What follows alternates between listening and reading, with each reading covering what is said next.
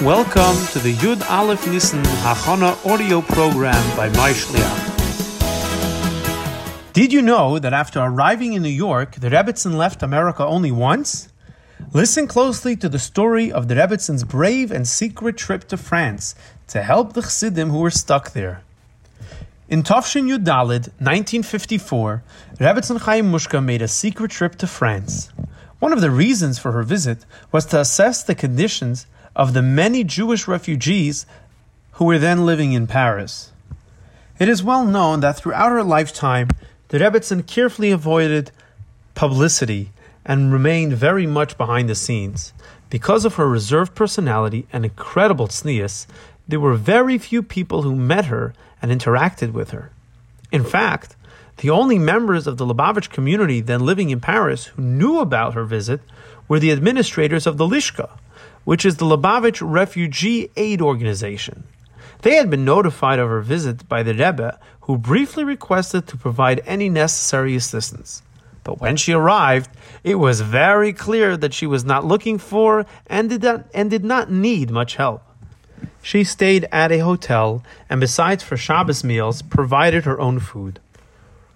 Rabbi Raphael Wilshansky, who lived in France at the time and was appointed liaison to the Rebbetzin, shared some fascinating details of the trip. Join me as we travel to France less than 70 years ago. During her trip, I met with the Rebbetzin twice and had several short telephone conversations with her, during which she expressed deep concern for the many Chassidim who were then living in Paris, that ran away from Russia and the surrounding countries. Most of them fled the persecution and torture of Yidden that was happening to them in their hometowns without any possessions. They were now suffering terribly from poverty. A group of 30 families was crowded into a 35-room hotel subsidized by the American Joint Distribution Committee. All of these families, some of which included many children, were compelled to share one kitchen. The Rebbetzin showed her deep concern and wanted to know every detail of how they lived. Her caring and thoughtful questions were those of a mother for her children. One night, in order to understand the situation as fully as possible, she visited the hotel in secret, without people knowing who she was. She was able to observe the real living conditions. Each of her questions was full of care that revealed deep empathy. She also elegantly managed to avoid speaking about anything inappropriate or negative. Rabbi Wilshansky had the chance to hear from the Rebbetzin a bit about her own childhood in the beloved city of Lubavitch.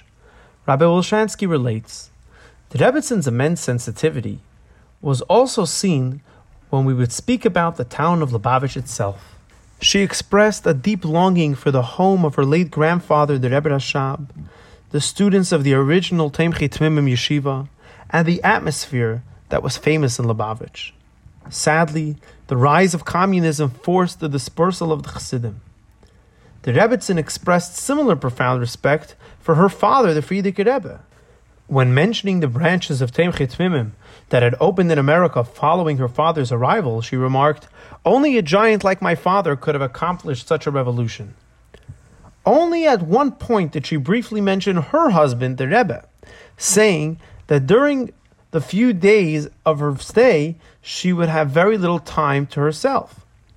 And if my husband had a little free time, by now he would have prepared a siyum to mark the completion of Masechtas Bava Basra. What was going on in Crown Heights while the Rebbetzin was away?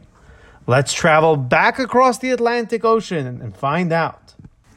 Reb Beryl Yunik, who was a bacher in New York and at the time would help out in the Rebbe and Rebetzin's home, shares what he remembers. The Rebbetzins asked Reb Beryl to take care of certain needs of the Rebbe while she was away, such as serving the Rebbe and be responsible for the food that she cooked. The Rebbetzin also instructed him to take 2 portions, one for the Rebbe and one for himself. When the Rebbetzin went to the airport, she traveled by taxi and the Rebbe accompanied her. Reb Beryl joined them in the taxi and helped out as needed. When they arrived at the airport, the Rebbe asked Reb Beryl Yunik to stand on the line until it was the Rebbetzins' turn, and the Rebbe and Rebbetzin stood off to the side. When the Rebbetzin went to the plane, It was a Pan Am airline. The Rebbe went upstairs to see the plane take off. Rebbetzin went up with the Rebbe and saw the Rebbe murmuring the entire time. One day, the Rebbe handed Rebbetzin a postcard and said, "This is for you from the Rebbetzin." Till today, Rebbetzin Eunuch's family has this card. It is addressed to the Rebbe's apartment. The Rebbe lived in a building on New York Avenue, and it says, "For B. Eunuch." How would you feel if you received mail directly from the Rebbetzin?